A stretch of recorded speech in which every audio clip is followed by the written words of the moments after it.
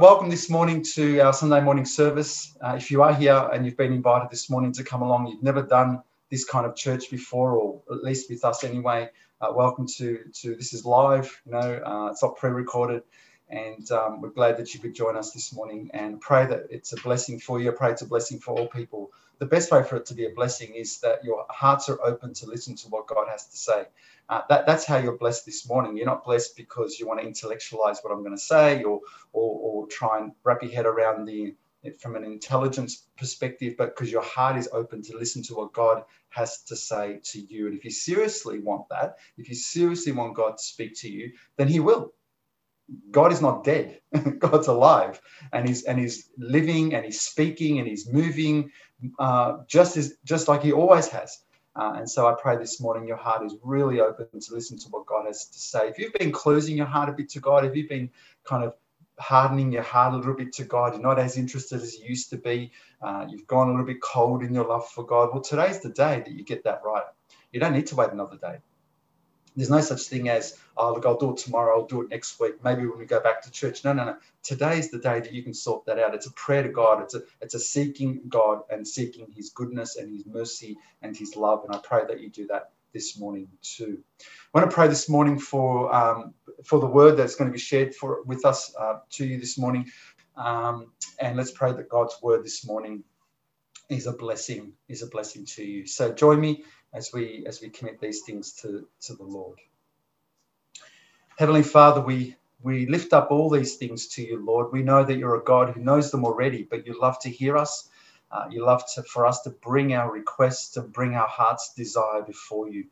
Lord, you're a good God, and I know that you know every person that is with us this morning, those who might be new or those who've been with us for many, many years. But I know, Father, that you know the depth of their heart and what they need. And I pray this morning that in the name of Jesus that you may speak to them according to your perfect will. Father, we have nothing to give. You have everything to give. And so we pray this morning your blessing upon everything that is said and done in Jesus' name. Amen. Amen. I pray this morning again that your heart is open to listen to what the word has to say to you. I was thinking this morning, we're going to continue our story of Philemon and as I share with you a bit of the introduction, you may choose to open up to Philemon, which is just after the book of Titus in New Testament. It's just one chapter. If it is a chapter, it's a letter. It's short. It's less than 500 words. And so it's this letter that Paul wrote while he was in prison to a man called Philemon who had experienced some loss and perhaps some pain, and perhaps someone had upset him or hurt him. His slave at that time, when he had servants, his slave had run away, perhaps even stolen from him. And he'd met the Apostle Paul. Onesimus had met the Apostle Paul, who shared with him the gospel. Onesimus becomes a Christian, and Paul knows that the right thing to do is to send him back to his master, Philemon. But in doing so, he asks Philemon to really be courageous and to step up and to be able to find forgiveness in his heart and restoration because of the problem that happened. Real Christian love, real Christian healing. And anyone that's serious about relationships in Christ, anyone that's serious about doing life together with other people, which is what we do as Christians, must read this letter, must read what Paul is saying to Philemon and how he expects and considers something very significant, and that is how we restore and heal things when they're broken. And I want to pick that up. I want to pick that up this morning, and I want to continue to share with you this magnificent letter of love and healing. But I was pondering this morning on how there are, when we talk about the Christian faith, we speak about how Jesus Christ deals with the issue of sin in our lives. Now, people don't like the topic of sin a lot. They might think it's a negative topic, but at the end of the day, it's the understanding of sin in our life that actually brings us back to a wonderful relationship to God. If we don't understand this, we can never really understand what it means to be reconciled. Those who are forgiven much, the Bible says, love much. So you need to understand that you need forgiveness. But I was pondering that there are almost different groups of people. I want to share with you a couple of groups of people that I think when it comes to relation to sin, I think there's a group of people that almost don't see the seriousness of their sin. They don't see it. They just think to themselves, I'm not that bad. I'm okay. I haven't done too many bad things in my life. And in fact, they see their relationship with God almost like in that relationship, there's an element of their own goodness that saves them. There's an element of their own kind of performance that finds them favor with God because they're not that bad. They're not that bad. And so they don't really see the seriousness of the sin in their life and how desperately they need forgiveness. Then there's this other group of people who might go through their Christian walk unable to kind of rid themselves of the guilt that their sin continues to haunt them with. This kind of people that always think about the things they've done and not quite able to sort of find a final resolution that Jesus Christ has actually washed their sins away, that it's done and dealt with, it's gone, and now they are a new creation. And I think, you know, for those two groups of people, what's most beautiful is the remedy. The remedy is the same. The healing is the same. The solution is the same. It's to look to the cross that Jesus Christ died on. And when you look to the cross that Jesus Christ died on, for the person who thinks that their sin is not that serious, take a look at the cross for a moment. Look what it took God to do for your sin. It took God to send his son on the cross to die for sin. That's how bad and evil your sin is. And if you think to yourself that somehow it's not that bad, not that serious, take a look at the cross. It took that to deal with your sin. And if you're someone who can't quite rid yourself of the guilt of sin, then I want you to do the same thing. Take a look at the same thing. Take a look at the cross of the Lord Jesus Christ and consider this, that God did do this to deal with your sin. That God did send his son into the world to die on the cross to deal with your sin. So let it go. Let it go. Find peace and favor with God, restoration and healing. And as Jesus said to the woman after she had all her accusers had gone, said to her, go now. I don't condemn you. Sin no more. Find your peace and restoration and go freely to live the way Christ has called you to live. The Bible's full of promises that remind us so much of God's love and mercy toward us.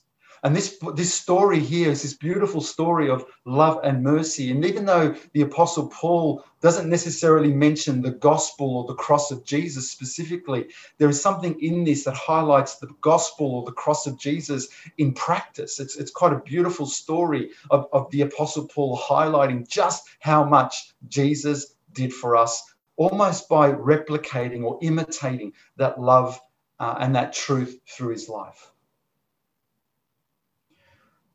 So this story is a beautiful story of how we see to live life in Christ, to live the life that Christ has called us to, and to be the people that God has called us to be.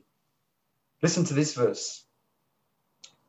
Ephesians 4 says this, and be kind to one another, tender-hearted, forgiving one another, even as God in Christ forgave you. Be kind to one another. Be tender-hearted. And do you know what Paul says here in another letter? He says, and I want you to do something. I want you to forgive one another because just like God forgave you in Christ. And it kind of sets us up for this story of what God is doing through the life of Philemon, Onesimus, and the Apostle Paul. And even Philemon's household, I would suggest. So let's pick up from last week. We sort of finished with verses 4 and 5, and I want to just quickly read those again. Read those out again. It says, so I thank my God, making mention of you always in my prayers, hearing of your love and faith, which you have towards the Lord Jesus and towards all the saints. And so last week I was talking about how Paul understood and knew that when he looked at Philemon and when he heard of Philemon, he saw a man of love and he saw a man of faith. What beautiful characteristics and qualities every Christian ought to possess and ought to have. Love and faith. And you've heard me say this before. It's a classic saying. You know, if someone was to accuse me or accuse you of being a Christian, would there be enough evidence? Would the evidence suggest that your love truly reflects the love of Christ? Oh, yeah, he's a Christian because look at the way he loves. He loves like Jesus loves. You know, yeah, definitely he's a Christian because look at his faith. You know, he walks and he trusts only in the living God. You know, if someone was to accuse you and say he's a Christian, would they turn around and say, oh, was he a Christian? Is he a Christian? That's really strange, because last week I saw him doing this, or last week I heard him saying that, or treating his family like this. And so it would kind of almost contradict what we say we are. But Philemon wasn't like this. He was a man of love and faith. And Paul understood this. Paul knew this was his life, because you can't have this faith without this love. They go hand in hand. I was speaking to someone yesterday. We were talking about the whole COVID experience and how many businesses are being shut down, and it's quite a sad scenario. And this person had some kind of faith in God, not necessarily the Christian God, but they had some sort of faith in God, and we were talking about this. And I sensed in the person's heart there was a kind of resentment towards government and what was going on. And I get that, because I get why people would feel like that, because it's been a horrible and really tough experience. So I said, at the end of the day, we've got to just trust God. We really just got to trust God. It's really hard to, I think I said trust man, but we just got to really just trust God. And the person didn't disagree. They didn't disagree. It was like, yeah, we've got to trust God. And then I sensed, because of this resentment, I said, and also what we've got to do is we've just got to love people. We've just got to love people, because at the end of the day, what else can we do? We're just going to continue to love people. And the person went silent. The person went silent. It was almost like when I walked away, I was thinking about it. They were willing to say trust God, but the idea of loving people was a bit of a struggle. And this is how Christians distinguish themselves. The Bible talks about a faith, but this love that goes hand in hand. Listen to a couple of scriptures. The Bible says this. It's a really beautiful principle in 1 John. It says this: if someone says, I love God, trust God, love God, God is good. I says, I love God, and hates his brother, he is a liar. There's a beautiful principle here about how you think about God and then how you think about people. And he who does not love his brother who he has seen, how can he love God who he has not seen? What a beautiful principle. That's why Jesus was really particular about his disciples' love for one another. He said this to them: by this all will know that you are my disciples, if you have love for one another. This is why love is so impacting as a Christian, because Jesus says, you know what your trademark is going to be? You know what people are going to know you for and remember you for? True love. Not fluffy love, but true love. And this love that lays down your life for one another, this love that is rooted in truth, this love that imitates the life of Christ, this love that gives up selfish desires for the sake of the gospel. This love, he said, this love, people are going to know you're my disciples, because you have this love for one another. Faith and love cannot be separated. So when Paul appeals to Philemon's faith, he's appealing to his love as well, because Paul knew if Philemon was a man of faith, then he was a man of love. So brothers and sisters, please don't find rest in your faith if you do not have love. And do not find rest in your love if you do not have faith. The two go hand in hand. And we seek God that truly his love works through us. Paul spoke this. Paul mentioned this because he wanted us to know. And he spoke this to Philemon as well. And then you go look at verse 6 and 7. How does this manifested? That the sharing of your faith may become effective by the acknowledgement of every good thing which is in you in Christ Jesus. For we have great joy and comfort or consolation in your love, because the hearts of the saints have been refreshed by you, brother. Beautiful, isn't it? When you have faith and love, what Paul is making reference to here is that, Philemon, I know you, Philemon. I know you, Philemon. You're a man who has faith. You're a man who has love, and you're a man that actually refreshes the hearts of the saints. Wow, what a reputation. Imagine that on his tombstone, the refresher of saints. Imagine that as your trademark, someone who is able to refresh the hearts of Christians. That's everyone's capacity. That's everyone. By the Spirit of God in you, you're able to refresh others and their souls and to encourage them in the ways of the Lord. And Paul knew that Philemon was this kind of man. Now we know the Apostle Paul because it's the beauty of hindsight. We know that Paul was leading up to something. But nonetheless, what he was saying was still true. Philemon, you're a man of faith and love, and you're a man who refreshes the heart of saints. This concept of refreshing others is a beautiful thing. You know, when you have someone come over to your house and you might say to them, what do you feel like? And they might say, oh, man, I just want some water. I'm just feeling really thirsty. And you gladly give them some water because you want to refresh you want to quench their thirst. Imagine being able to do the same thing in their souls. Imagine to be able to look at someone and listen to someone and hear their pain or hear their story and think, wow, this person is suffering a drought of the soul and I want to refresh them. And they may not want it. They may not want them, but you actually have the capacity because you yourself are being refreshed by the Lord. Listen to these verses. It's quite beautiful. Listen to these verses.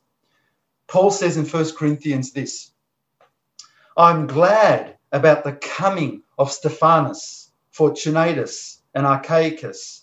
For what was lacking on your part, they supplied. Listen what they supplied, 3 of them. For they refreshed my spirit and yours.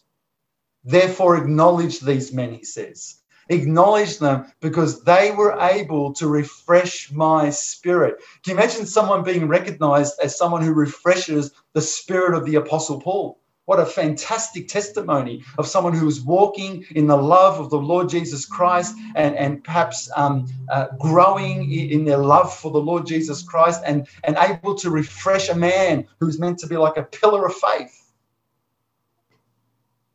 I love it. I love how the church works.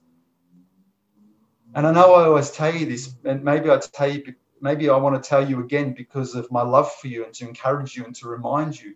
But I tell you the truth, there are times I'm just hanging out with people casually and you don't realize that you refresh my soul. You don't have to be anyone in leadership. You don't have to be anyone that has a title. But I'm telling you, you refresh my soul. Just like the Apostle Paul said this.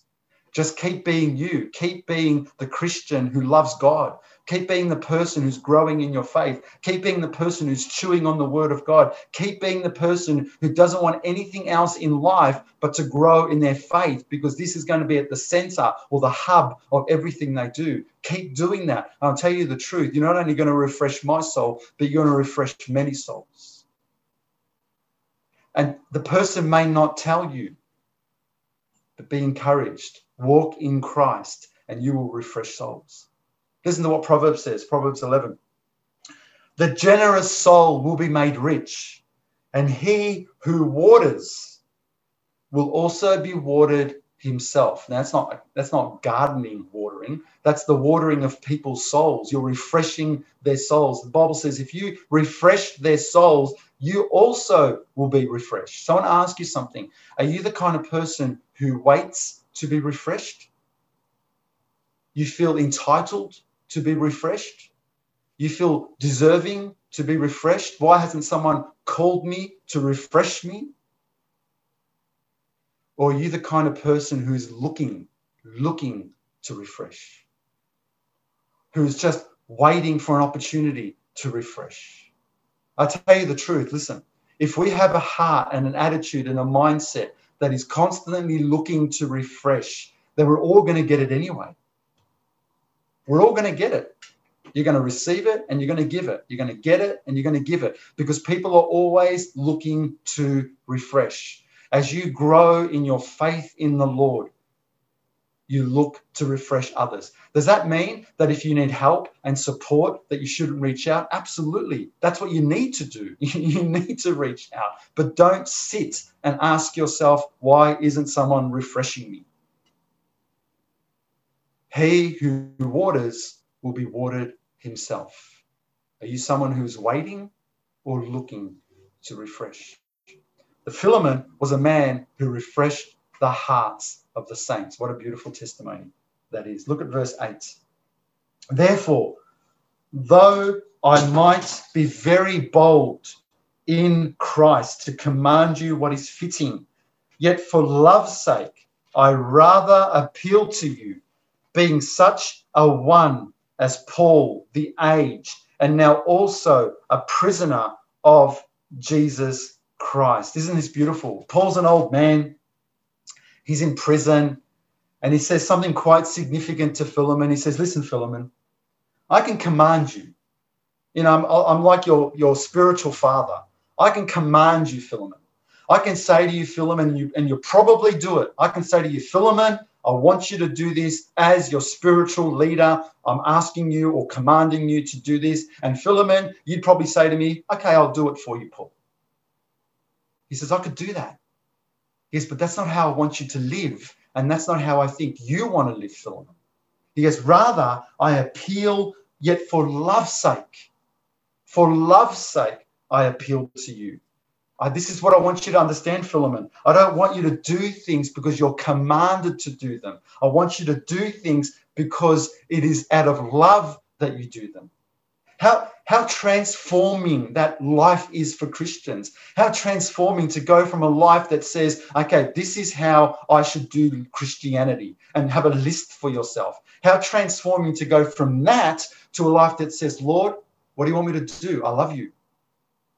How transforming that is, to be able to live out of a place of love than out of a place of duty and commands. You know, we call this a transactional way of living versus a relational way of living. A transactional way of living says, okay, you know, I'll do as much as I have to do. If they give me this much, if I get this much from them, I'll give this much.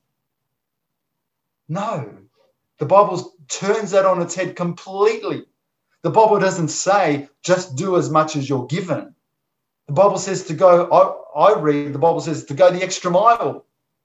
If he wants part of your clothing, give him the other part of your clothing. This is the beauty of Christian love. The Christian love goes the extra mile. The Christian love doesn't live by a set of rules and says, you know what, I've ticked off everything I have to do today to be a good Christian.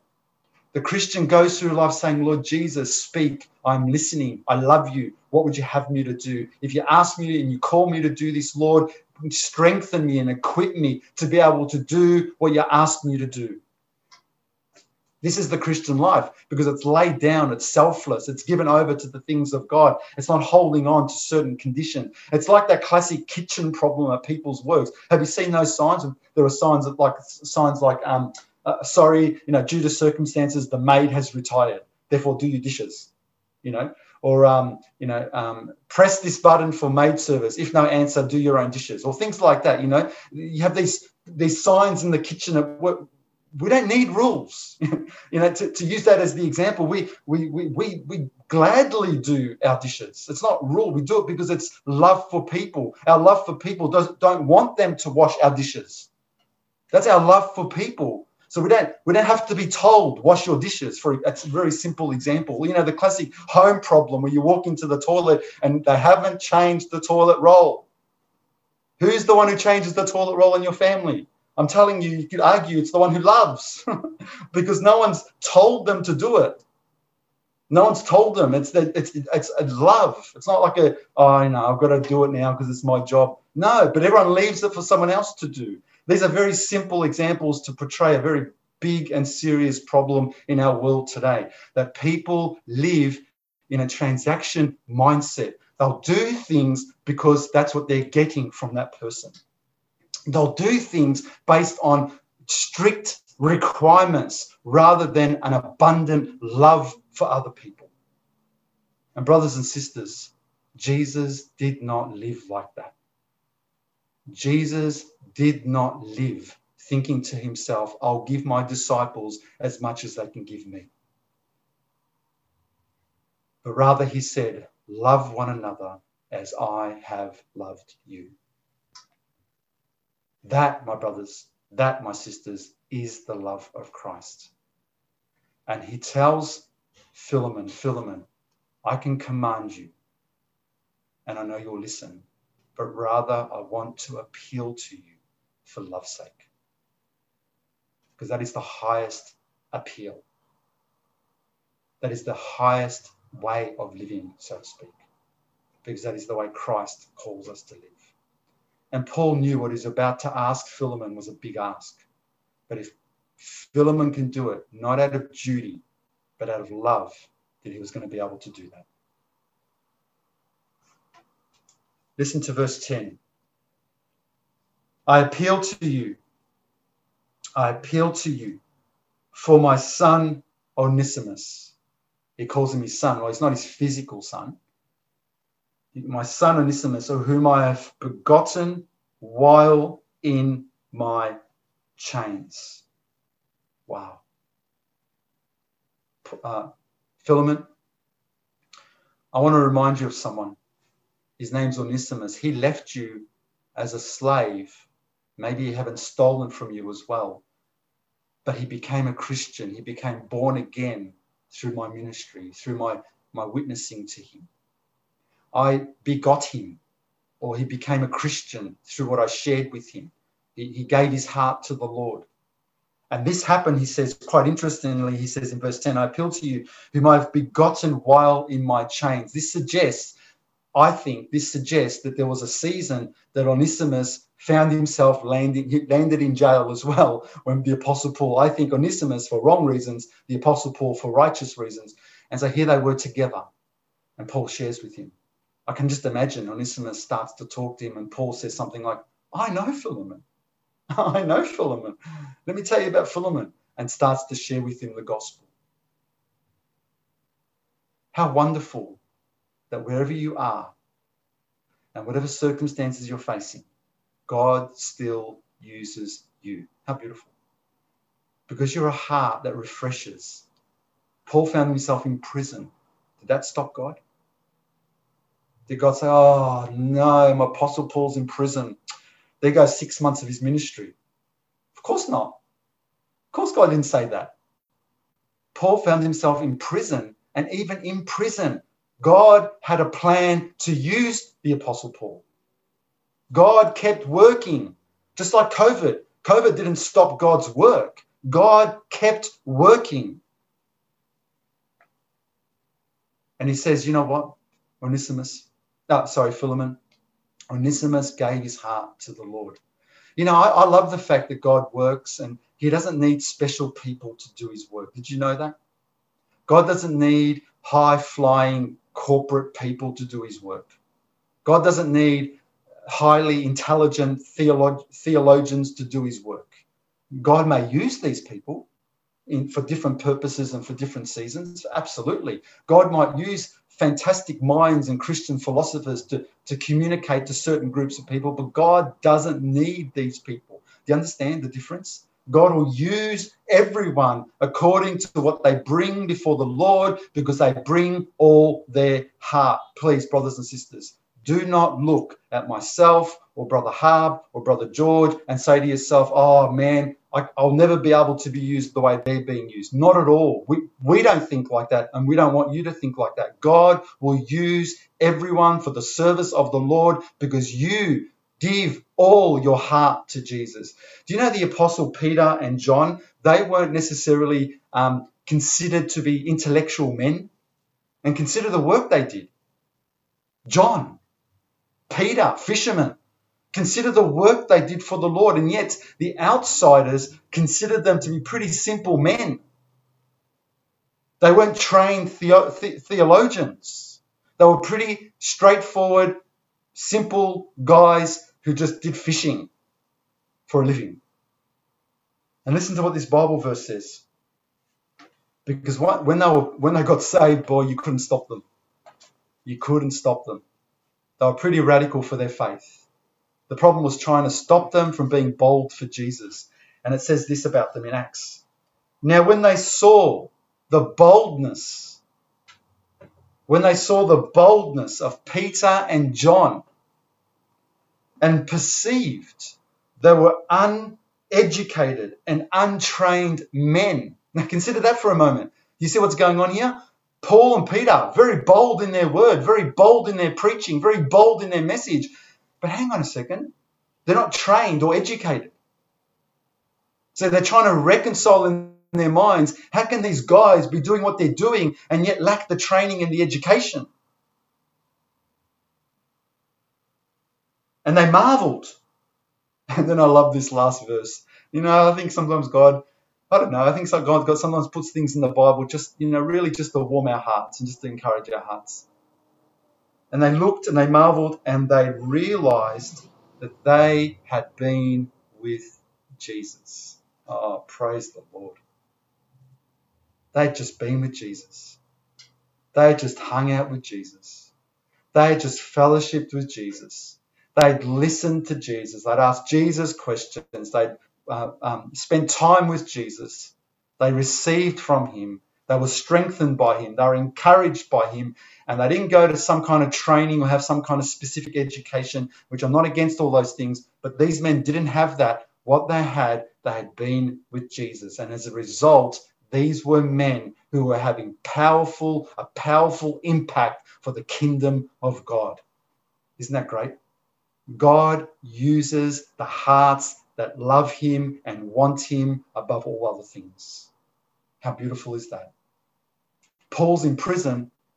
People are being saved. And he says, Philemon, Onesimus. Remember Onesimus?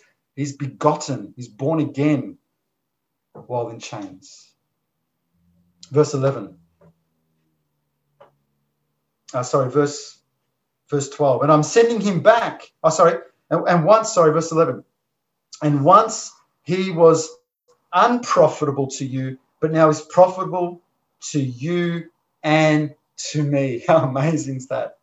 You feel like your life's been useless. You feel like your life's been nothing. You feel like your life has kind of had no meaning to it. I tell you the truth, in Christ, what might have appeared to be unprofitable, all of a sudden the Lord Jesus Christ transforms it and makes it profitable, not for your profit, but for the kingdom of God. And so anyone who suggests that in Christ there is kind of a meaningless life hasn't understood the gospel, because in Christ you will become the very person that God has ordained you to be and create in you the works that he's established even before time. All of a sudden, everything becomes profitable in the Lord. Verse 12, I'm sending him back. Listen. You therefore receive him. That is my own heart. Now, I suspect Philemon's holding it in his hand and he's giving this, Onesimus is holding it in his hand. He's giving it to Philemon. And he's saying, Philemon, can you just read this from the Apostle Paul? And Philemon's reading and he's saying, and I'm sending him back. Maybe Onesimus is before him. I'm sending him back. Therefore, receive him. That is my own heart. Wow. I want you to understand something, Onesimus, Philemon, that when you receive him, you're receiving my own heart.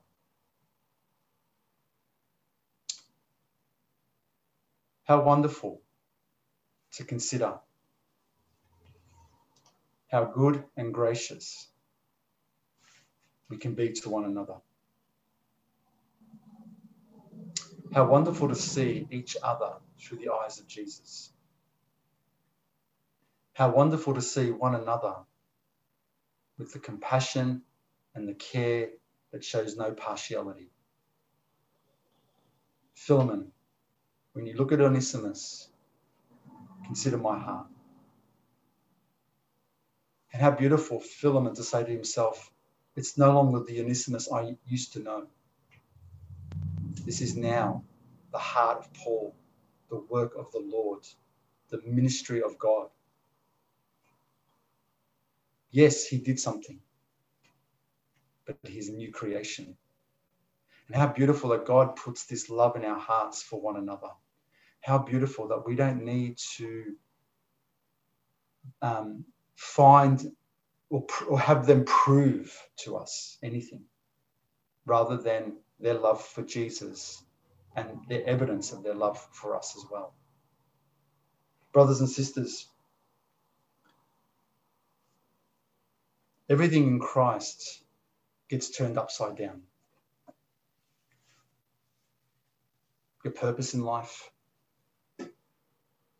your ability to do the work of the Lord, despite your education and training, your capacity to love, perhaps unlike before. Everything in Christ just gets turned upside down. And the Lord Jesus Christ calls us into his kingdom to be the people of his kingdom. And through this, we live out a life of faith and love. And I pray this morning that what you take away is perhaps something that God has spoken to your heart about how this faith and this love are manifested toward one another. If God has spoken into your heart, either it's your love for him or your love for others that is lacking, that needs something, I pray that you would come before him this morning, that you would ask him, Lord, clearly my faith and love need to be refreshed. And as you do this to the Lord, believing in your heart that the Lord desires, wants to refresh the heart of his people, that you may go refresh the heart of others. Don't remain as you are. Don't remain feeling like you're in a drought. Come and ask the Lord to refresh your soul.